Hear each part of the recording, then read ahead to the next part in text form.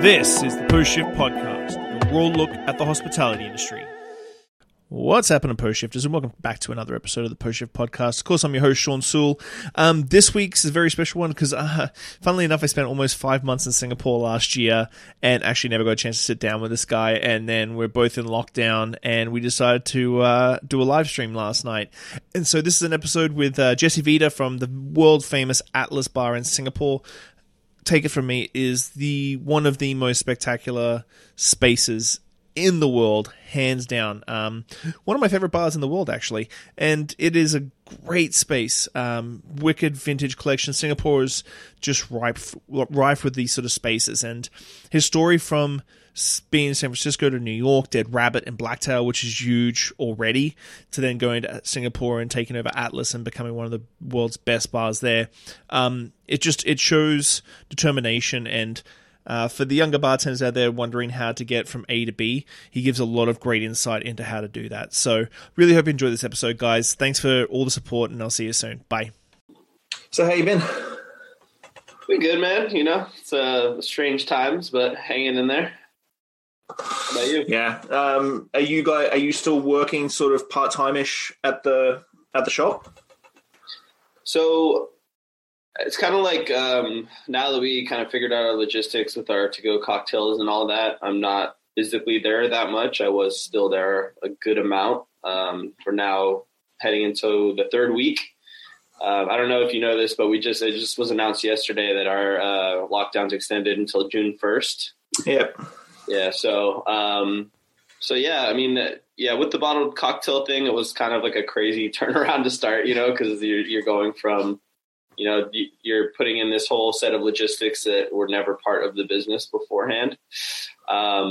So yeah, now I'm working from home much more, and it's a lot of just emailing and tons of Zoom meetings and I find it crazy. I did a seminar today about how 3, 4, 5 weeks ago, nobody would have thought that they were doing FaceTime and like Zoom conferences as much as they're doing right now. It's like, for me, like living in Singapore last year, I FaceTime my girls like every day. So for me, it's second nature. But like the amount of people that are like, I've never Zoomed or done so many video conferences in my whole entire life. Yeah. I mean, it's like, I feel like I live on Zoom. It's just meeting. So let's take it back to issue 1 of Jesse Vida. Like, what got you started in the industry? Oh, okay. I'm throwing you hard hitting questions here, buddy. Yeah, I was like, all right, we're going right into it. Cool. We're going deep straight away. That's cool, man. You know, I don't know. I feel like I have one of those kind of bartender stories that falls in line with a lot of us in this industry. You know, I jumped in on accident thing. Like, my cousin I was 20 years old. This is in San Francisco in 2007. And my cousin started bar backing at a bar called Bourbon and Branch there. They had just fairly recently opened, and obviously this is back in San Francisco, which is where my hometown, where I'm from. And he recommended me bar backing this place. At the time, I really didn't. You know, I wasn't someone who grew up in like a foodie household, or like, you know, like my drinking habits were like, you know, getting wasted with friends, drinking like 40-ounce beers and stuff like that. So I didn't really have any introduction to the culture at that time, but he kind of talked me into it. I just was looking for a job, you know, I was in college, and kind of the rest is history from there. I started bar backing. I had no idea what I was doing, but I just kind of jumped in, and I just fell in love with all of it, you know. The flavors, the culture, the history. What were you planning on doing before this? I was actually planning to be a history teacher. I was going to teach high school history. Yeah, that was my game plan. So I was studying high school history. Sorry? What drew you to high school history? I always loved history, and I've always enjoyed teaching. And so those kind of things just came together, and I kind of wanted to have that opportunity. So I think, you know, a lot of this, when you grow up, when you're in your formative years of high school and middle school, it's like you have either the teachers that like really hate their job, who are like awful to be students of. And then you have a lot of teachers that kind of just coast in the middle and they're fine. But then you have those teachers that are like really passionate and care, and they can be really inspirational to you. And I had some of those experiences. So I wanted to try to be that person, Interesting. So you started working at Bourbon and Branch 2007, did you say?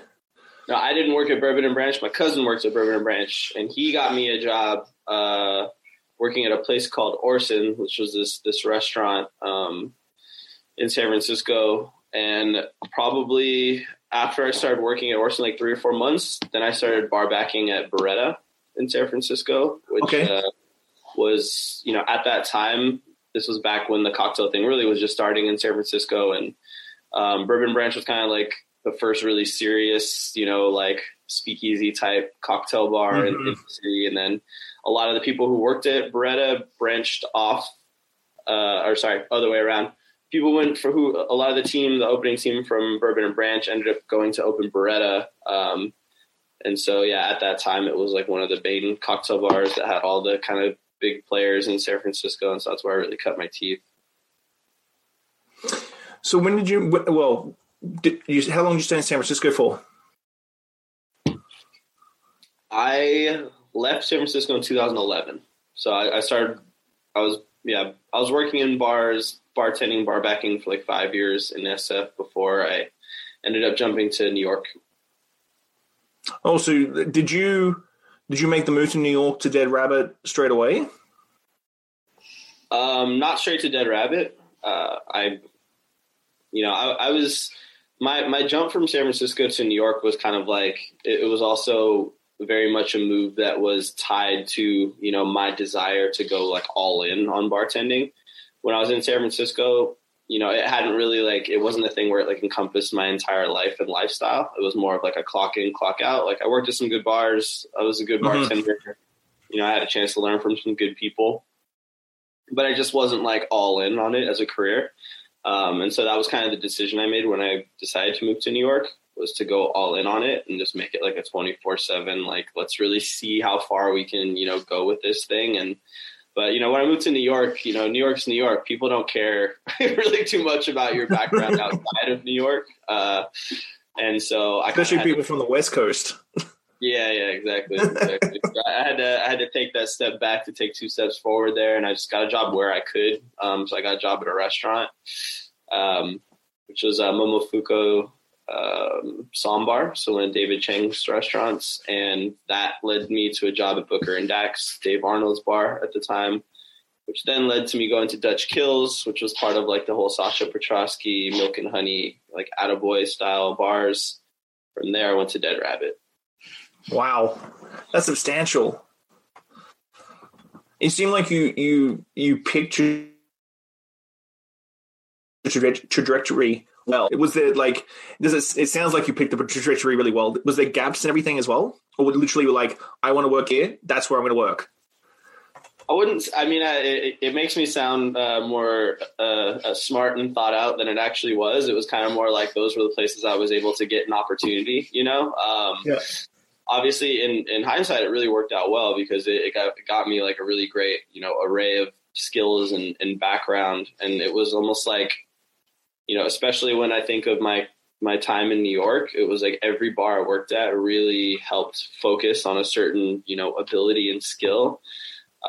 So from, Booker and Dax, which closed few years back, maybe 3 or 4 years. So some people may not know of it, but it was, for those of you who have, Sean, I know you're familiar, but like if anyone's read Liquid Intelligence or been to their new bar,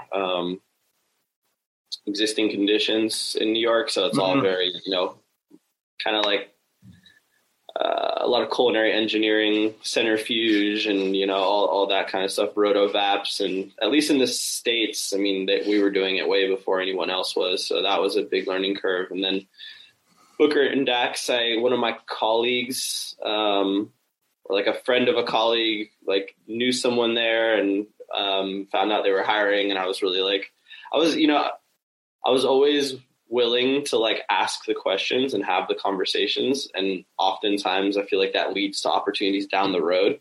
It might not happen right away, but it just kind of like plants seeds in people's minds. And so when I went to Dutch Kills, that's where I really I really attribute a lot of that to like my background as like technical skill bartending, where everything there is like billed by the round and, the cocktail menu didn't really matter that much because it was like almost all like classics and called for and conversation. Like we had a menu, but it was, you made most of the drinks you made were like, Brooklynites and like, simple daiquiri variations and old fashioned variations and just kind of like these obscure classics.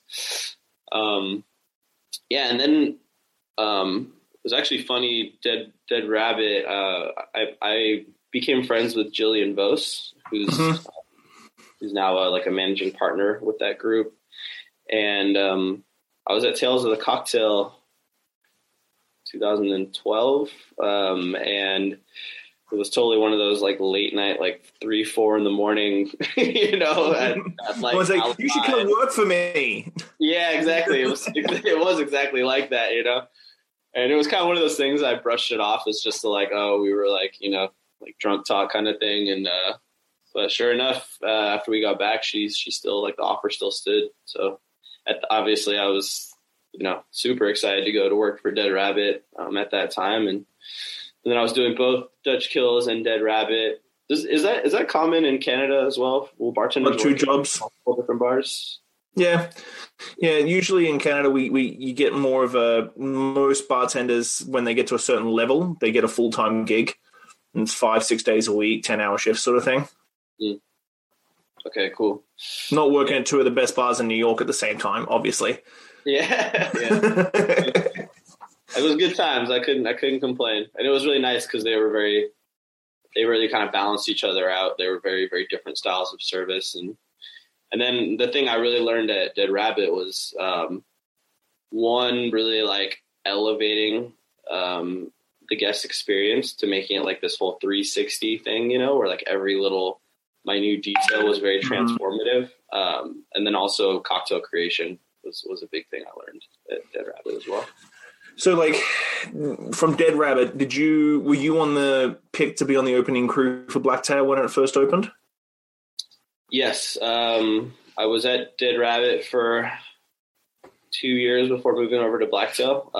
And actually, Jack McGarry, who's a great friend and mentor from one of the owner partners of Dead Rabbit, and at that time Blacktail, he just came over and was like very casually, when I was setting up the bar, he just asked me if I was interested in going to Blacktail. But this is before we even had a name, this is like, we're going to do this kind of like Cuban bar down.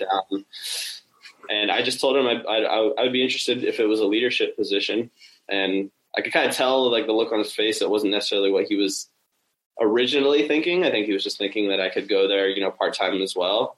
But then it again, it's just like planting the seed, saying something, and probably like a week or two later, they offered me the opening bar manager position at Blacktail. Nice.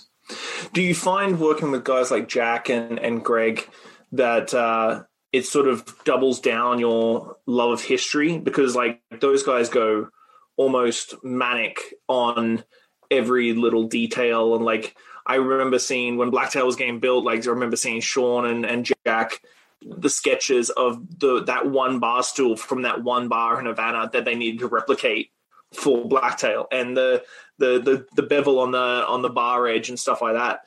Does that connect with you so well because of your love of history and that need to educate?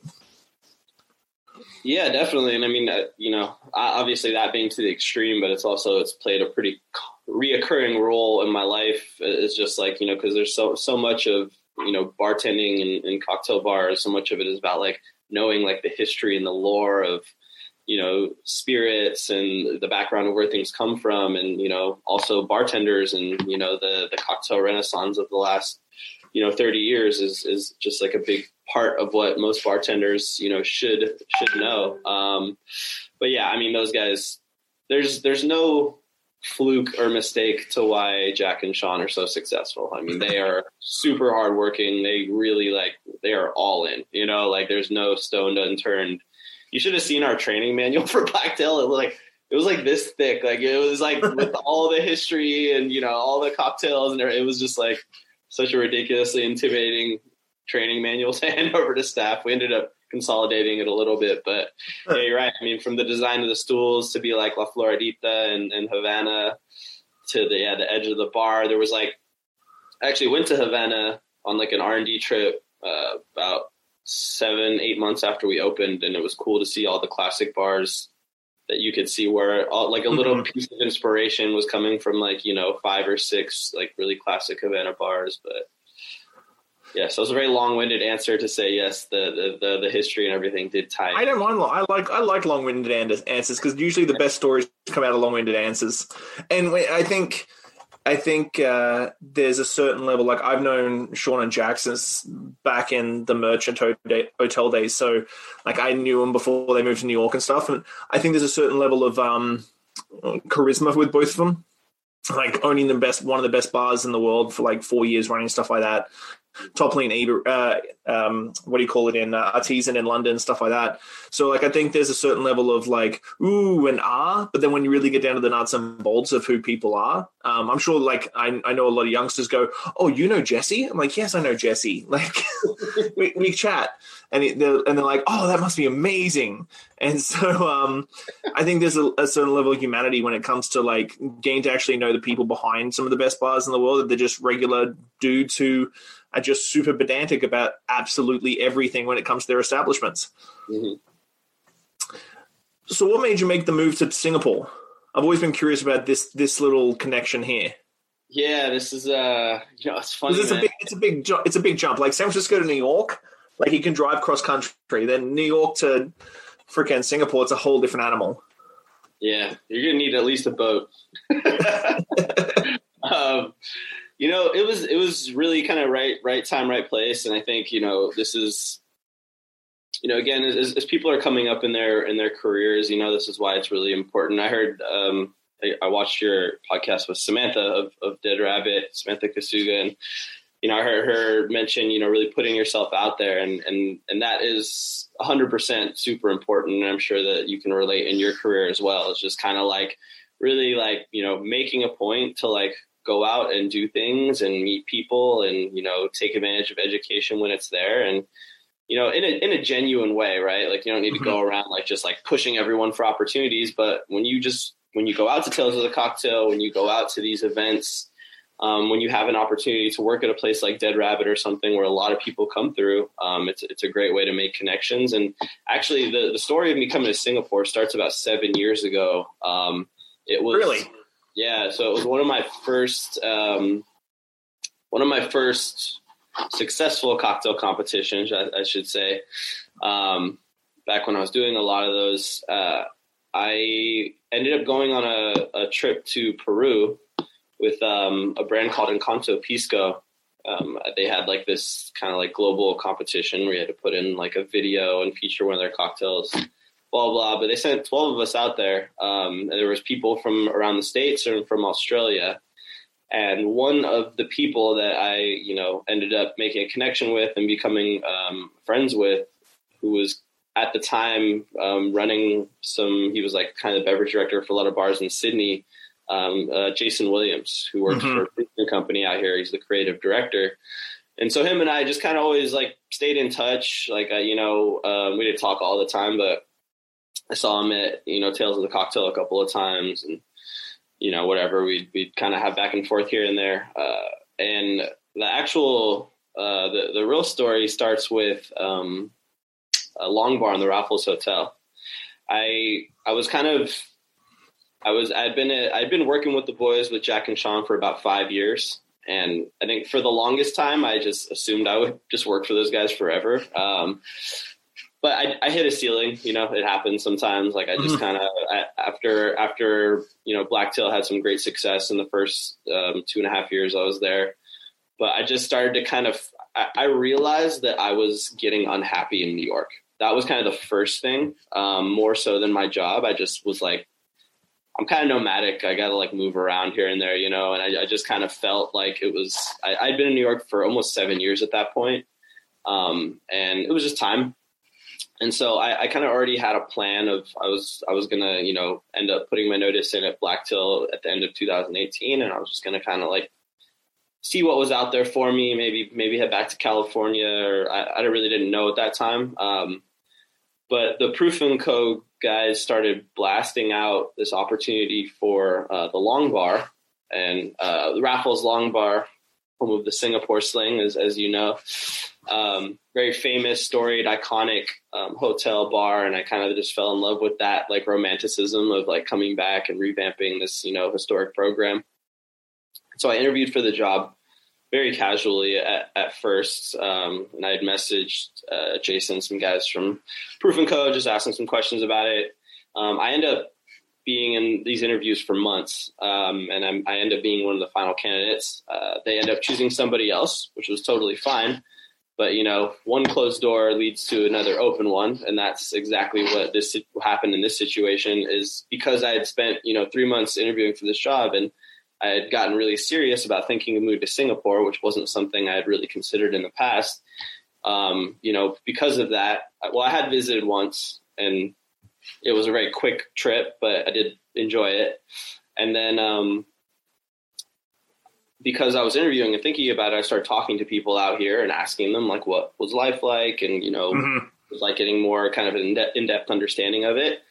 And it seemed like it could be something cool. But when that ship sailed, like it really sailed for me. I was kind of just like, okay, that thing didn't work out. It was kind of random anyway.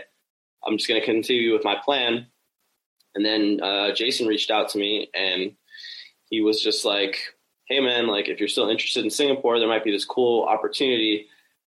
And for some reason, I just knew he was talking about Atlas. I didn't even I didn't even know at that time that the former head bartender Roman was leaving, but I just had a feeling he was talking about Atlas.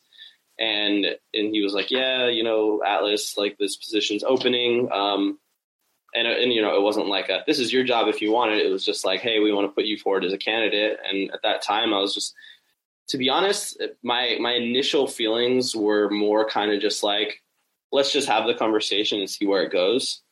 And then that led to another few months of interviews. And then when I got to know, the upper management, the ownership, I kind of felt like we were all in line with what, we wanted to achieve together with Atlas. And luckily at the end of the day, they decided I was going to be the best candidate for the job, and they offered me the position. I always thought you were the opening manager for Atlas. I didn't know Atlas was already open when you took over. No, Atlas. So Atlas actually opened. It was actually kind of funny. Like I feel like I have this weird relationship with Atlas because Atlas opened right around the same time Blacktail opened.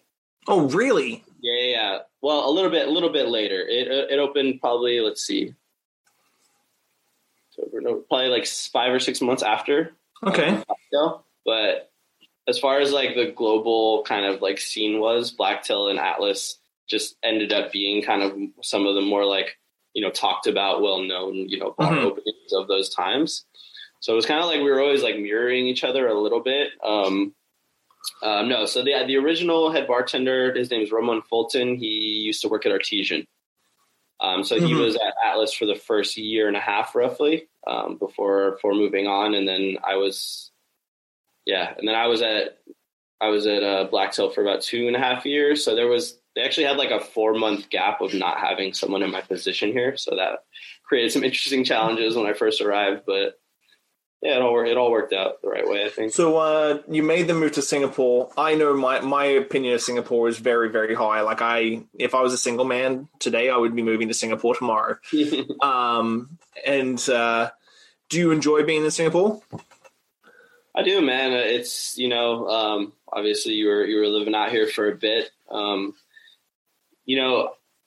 I fell in love with Singapore pretty quickly after moving here. I think, it really, as a city outside of the bars, it's just like, it's really nice, like, it's just it's so nice. It's like, it's really, it's just like clean and easy, and there's really great cheap food everywhere. And it's just like, I don't know. I find myself just as like, we're like, for example, my lifestyle in New York was very different for me. It was just very like super intense all the time. And it was just like, really like, I felt like you're in New York, you got like 5 different hustles just to like pay your bills. And I feel like a lot of bartenders are hustlers, but you just kind of like, you're just grinding there all the time. It's just like has this super intense energy, and it's just like, you're just really like, you're just kind of like at the edge of your seat at all times in New York. Just waiting for someone to screw you over, or you have to hustle someone. Try not to get played. Singapore is just really kind of for me, it's just like a much kind of like nicer, calmer lifestyle. How many people live there? It is a very like sedate city. It doesn't ever feel crowded. Like you can literally go for a run during peak hour.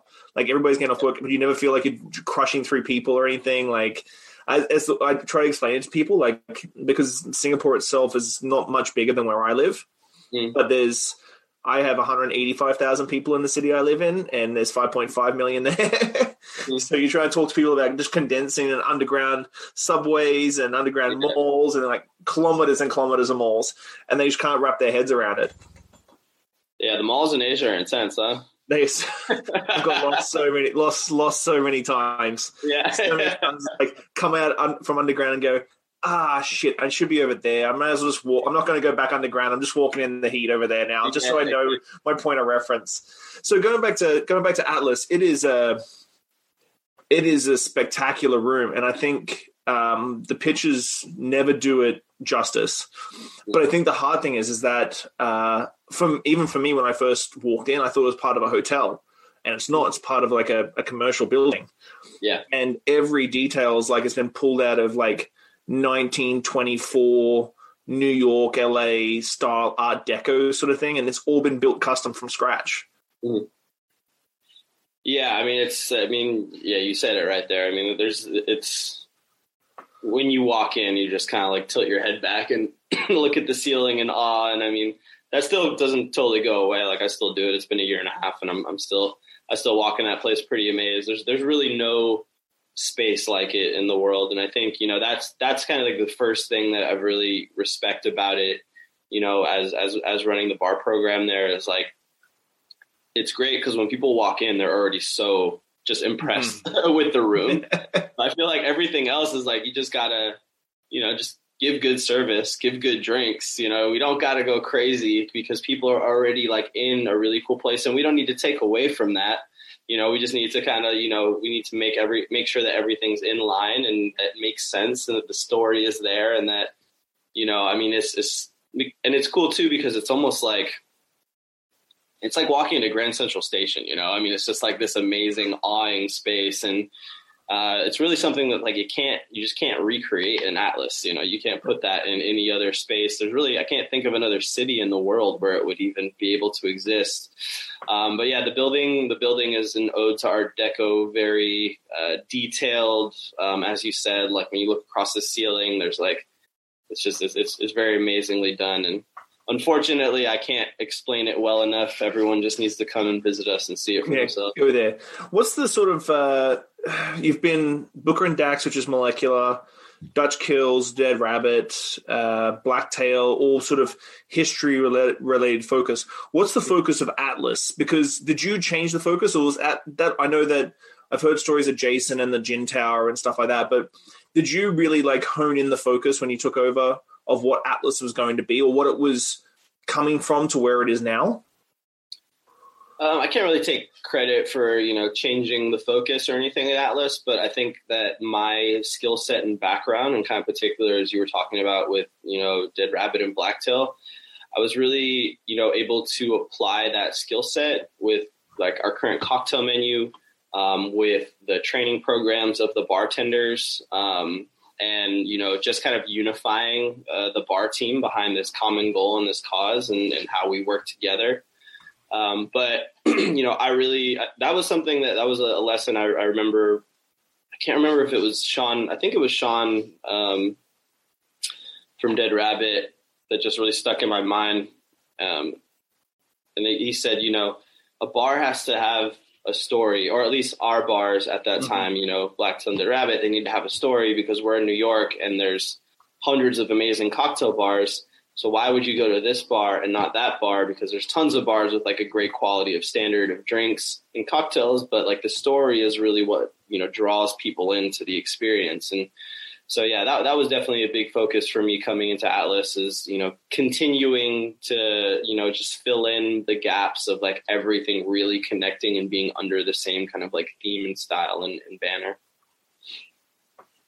I feel I know that coming from North America, the job market in Singapore is much different in the way of the staffing and that sort of thing. And I don't know, but you've been in the industry long enough. I feel like hospitality and bartending and serving in Singapore is still viewed as like what it was in the US 20 years ago, where it's like your mum and dad are shameful of you because you're still a bartender and you haven't got a real job. There's still that very strong mentality. How did you get over that? Because I was always curious about this one myself, because opening 3 venues in fucking 5 months, trying to get that learning curve. And I remember coming in, I didn't hire the first round of staff for Misfits. They were hired before I arrived, and a few things got done before I arrived, so I had to sort of adapt.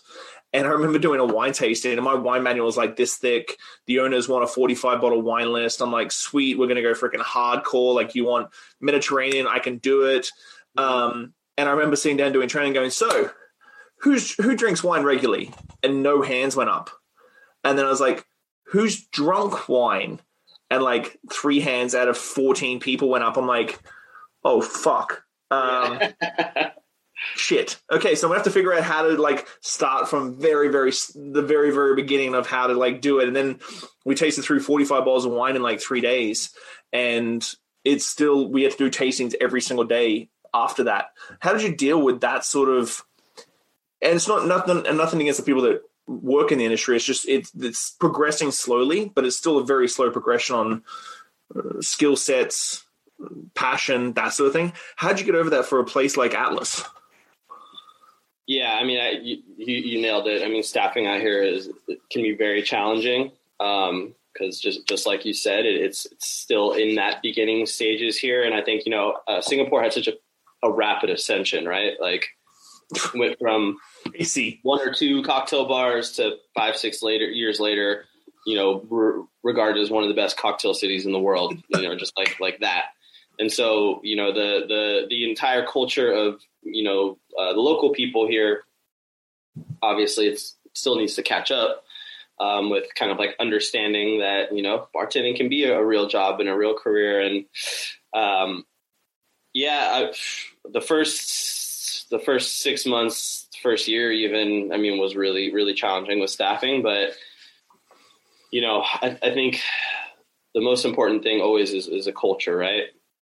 A culture of sustainability, a culture of, education and care, which will get people to stick around. But we went through tons of turnover when I first got here. And there were times when I was so desperate to hire people at one of the world's best bars that I was like, all right, you have almost no experience, but like a really like basic understanding. So here we go, Anywhere else in the world, you just have a lineup out the door of people dropping off resumes constantly.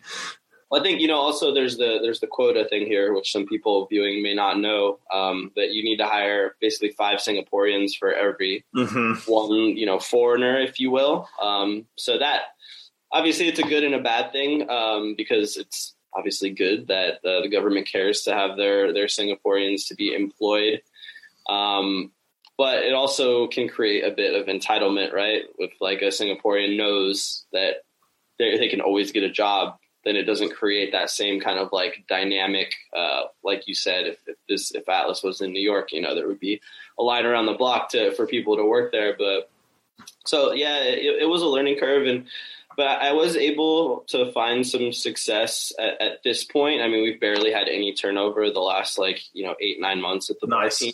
And I think it's really just because, the people that were wanting to take it seriously and step up have done that. And they've kind of moved up into some leadership positions. And we got a Canadian girl on our team, Lauren Cisnowski. She's doing a great job. She's part of my bar supervisor team. So, we have a couple of people that really stepped up, and it's still a learning curve of, every day, being a leader, and it's still a learning curve, when you bring one bartender up from bartender ranks into a supervisor role, it's a lot of work to really get them to stabilize in that. And so I have the full respect of their peers, but I just really, you get out what you put in.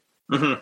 And I really feel like as a manager, of course, those like the romanticized aspects of what we do, like getting to travel or, whatever, judge or, do cocktail competitions, or people see the posters, the awards, but that's like such a small percent of what we do. And I really feel like I spend all my damn time just sitting and talking to people, just making sure they're okay, and just like trying to set up the team, to be and to feel like they can be successful in Atlas, and putting, a training program together that's like, when you leave this bar, people should look at your CV or your resume and be like, oh shit, you worked at Atlas. I expect a certain level of, skill set from you. And like, when I bring people in, I'm like, I will provide you with that. You'll have that when you work here, and so it's created some sustainability within our team. But I mean, yeah, it was a massive challenge when I first got here. On a personal note, how do you personally stay motivated? Because like, do you feel like you've hit the pinnacle of your career with Atlas? Or apart from the ever evolving nature of your role, do you feel like you've sort of, because a lot of people would have said like, oh, you did Blacktail, and then when you did Atlas, I'm just like, dude, fuck, can you stop just like everybody thinks you're at the top there, you freaking take another massive leap up. How do you stay motivated? Because you were saying like you're very nomadic and that sort of thing. How do you stay motivated and pushing yourself to continue being better day in, day out, especially with the hurdles? Man, that's a good question, Sean. You're coming with the hard-hitting ones. I don't know if anyone's ever asked me that before. Yeah, I mean, I've been quite lucky to have a pretty amazing career trajectory and arc, especially over the last 4 or 5 years. It's kind of like one of these been these moments of like, oh, these are the opportunities I suppose I've been working for. The last 12 years in the industry, 13 years in the industry. I've kind of always, I don't know if this is a good thing, but I've always had a chip on my shoulder. I kind of like grew up with that, just like because of my upbringing. So, I'm my own worst critic. No one will ever be harder on me than I'll be on myself. So I kind of get up every day motivated. I just want to be better. I will say I used to really want to be just totally honest with you. I really did want a lot of those achievements. There were times when I really did, I was really all about like us being, like a Dead Rabbit and Blacktail. Mm-hmm. Like I really wanted us to be like, not only, feel like we were really good or the best, but I also wanted us to be recognized as such. That mentality has changed for me. Now I really just feel like if we can be the best that we can be, then let's just see what happens and the rest of the world can feel how they feel about it. But yeah, I don't know. I still like, I still got all these ideas, and I still really like, love to be creative, and I love to, apply myself as much as I can in my role. And I mean, it's not like it's easy all the time. I definitely get up days where I don't feel motivated, or, I don't want to do, some of the maybe more tedious, admin aspects of my role. But like, I don't know. I haven't really lost inspiration. I still feel pretty fired up. And as far as the pinnacle of my career, I mean, I don't know. I mean, for me, I feel like there's a lot more left to the story. I feel like I have a lot more left with Atlas in particular at this point. But yeah, as far as what happens after that, I mean, I don't know. It's not like, for me at this point, it's not really about, going and working at the most famous bars. It's just about, where can I apply my skill set, and where is it a nice symbiotic relationship? And also I like living in a place where I'm enjoying where I'm living is important to me, which is why Singapore is pretty ideal right now. Well, you have taken a big sort of flip on health. Like I've noticed through social media and stuff in the last like 18 months, pretty much since you've been in Singapore, you've sort of flipped on mental health and physical fitness and stuff like that pretty aggressively. What sort of made you to do that push? Was it moving to Singapore, where like running around freaking Marina Bay Sands at 4:30 on an afternoon is the most gorgeous thing in the world you possibly could do? What made you make the switch? Also, the most brutal thing you can do, because it's like 90% humidity and 40 degrees every day here. I don't know. It was just time. It was just to be honest, as many bartenders do, I was just like abusing my body like hardcore for a very long time, and not eating healthy, and just like I mean, I've gone years and years and years of drinking every night, you know what I mean? Like, and there were times when I was a little bit younger, especially, where I was like drinking to the point of being intoxicated about every night. And, I still like to drink and have a good time, but it was I felt like I needed that balance. I'm not getting any younger, and there was something about Singapore though that did make it feel easier to make that transition than in New York. And I can't really put my finger on what it is. Maybe there's just like a healthier general culture and lifestyle here that makes it easier to vibe with. But, the weather's warm every day, so you can run every day. It doesn't get cold here. I have flopped pretty hard since I was working out as much as I was in Singapore. I think it's just the size of the city. Like, you can literally do an hour run and you've run around the whole entire bay. And I was up on Keong Sack above Old Man there, and I could do the whole run around Chinatown and everything in an hour and be home. And I'm like, oh, that was a nice run, a gorgeous run, sweating your balls off. Now for me to go for a run for an hour here, that's too far. It's too cold. Too cold. It's too wet. It's too far. So what do you see for yourself hypothetically? Where do you see Singapore bouncing back? Do you think it's going to bounce back strong after the lockdown, or do you think there's going to be? I always found that Singapore had a little bit of, for hospitality anyway, a little bit of a false economy, like a lot of money in the system. A lot of bars always opening and sort of closing and evolving and stuff like that. Do you think that this is going to sort of put an equilibrium to the cocktail culture, because it is so young, it is so new? Do you think it's going to equalize the culture a little bit when it comes to food and drink of the hot, higher stuff? Yeah, man, it's also in this weird, bizarre 2020 in the world. It's all very up in the air. I mean, I'm obviously very concerned for the F&B industry, not just in Singapore, but globally. I think there's a lot of scary outcomes for this. And, not to be selfish, but our industry definitely is one of the most negatively affected within this because, for a myriad of reasons. But I guess to answer your question with Singapore, yes, I do think it will bounce back. I think it'll take a little bit of time. I mean, obviously, Singapore relies very heavily on tourism, like many cities around the world. So we've lost a big chunk of what is the business, a lot of the business that comes through some of the cocktail bars here. The thing about Singaporeans is they do go out a lot. And Singapore, the culture here is very like bar hopping. Like, people don't really like go and sit down at a place for 3-4 hours as much as they do maybe in a lot of other cities.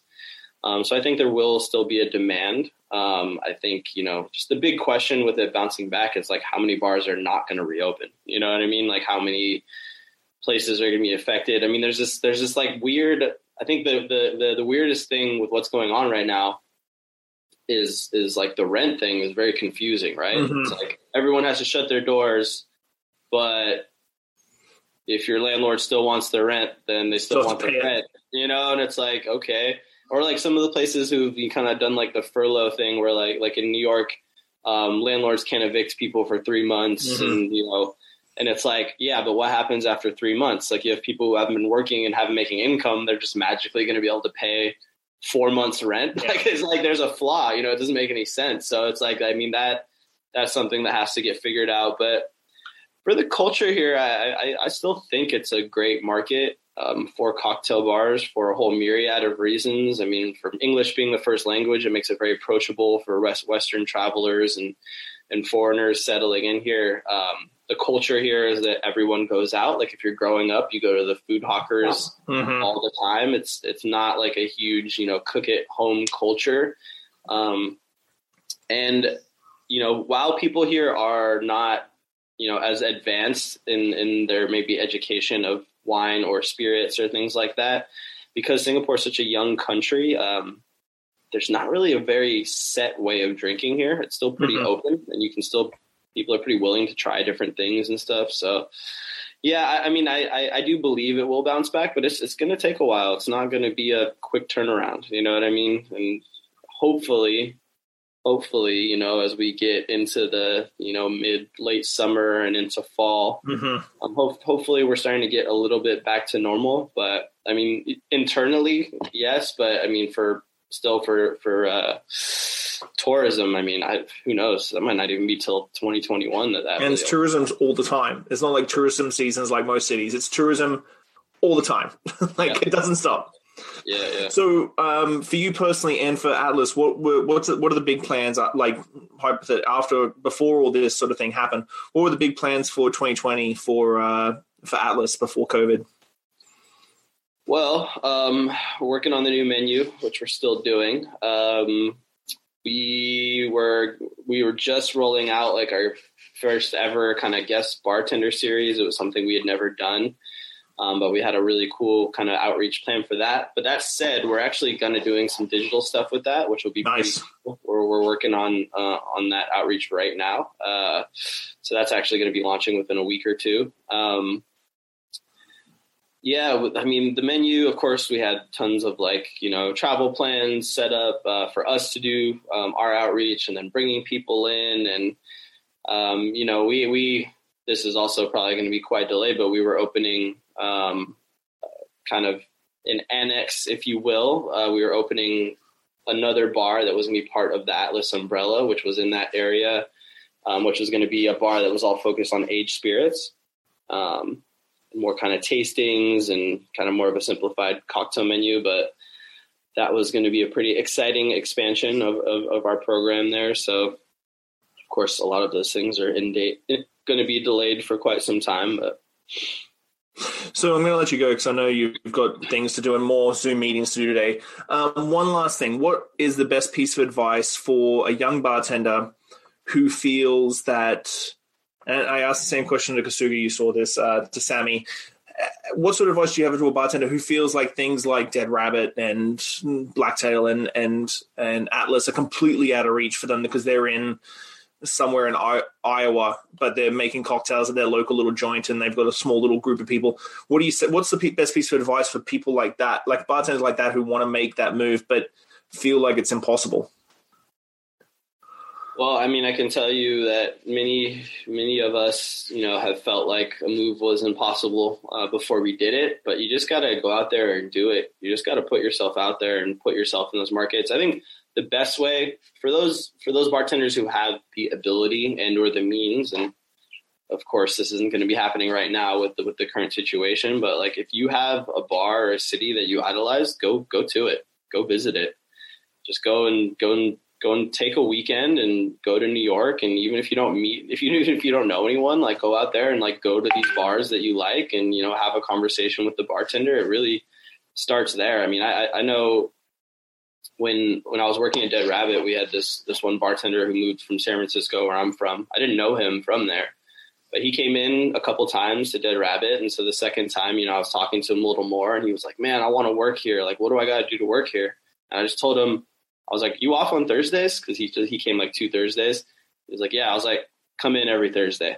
And he was like, kind of looked at me like, he was like, what? I don't know. It's kind of crazy. It sounds expensive. I was like, come here every Thursday and you will get a job here eventually. I promise you. Make the connections with people. And it happened. He ended up working at the bar, So yeah, I think you got to really find ways to put yourself out there. And I think right now, probably media and social media is the best way. I mean, watch as many of these type videos as you can, like take advantage of the education out there. And, eventually just, you have to get out there. You have to show face. Cause even just sending someone like a message online, like if they're, one of the big mover and shakers of the industry, I promise you, they get these messages all the time from different people from all around the world. So try to make an opportunity to actually like get like a face-to-face connection, try to go to these bars and just, put a plan together. Cause you can kind of sit around and say like, oh, I want to do this and I want to do that. But like actually put a plan of action. Like, how are you going to do this? How are you going to get there? How much money do you need to save to move to New York or to wherever, like I think a lot of people sit around and they wait for things to come to them. Like you have to fucking go out there and get it. You know what I mean? Like you got to, ask for forgiveness, not permission. I think that's really the best way to advance in your career. Amazing. Well, thank you very much, buddy. I really appreciate your time. I know that it's 9 a.m. there and I got you out of bed a little bit earlier than probably you usually do. Maybe. All good. I'll chat to you really soon, buddy. All right. Thanks, Sean. Bye. Easy, man. Stay safe. Thanks for listening, Post Shifters. I hope you enjoyed that episode. I really enjoy sitting down with friends and peers and just chatting about the industry and getting down to the nuts and bolts of what's really going on out there. Make sure you like, subscribe, comment, everything on all the platforms. Just hit it up and I'll do my best to answer any queries or questions you have. I'll see you next week, guys. Bye.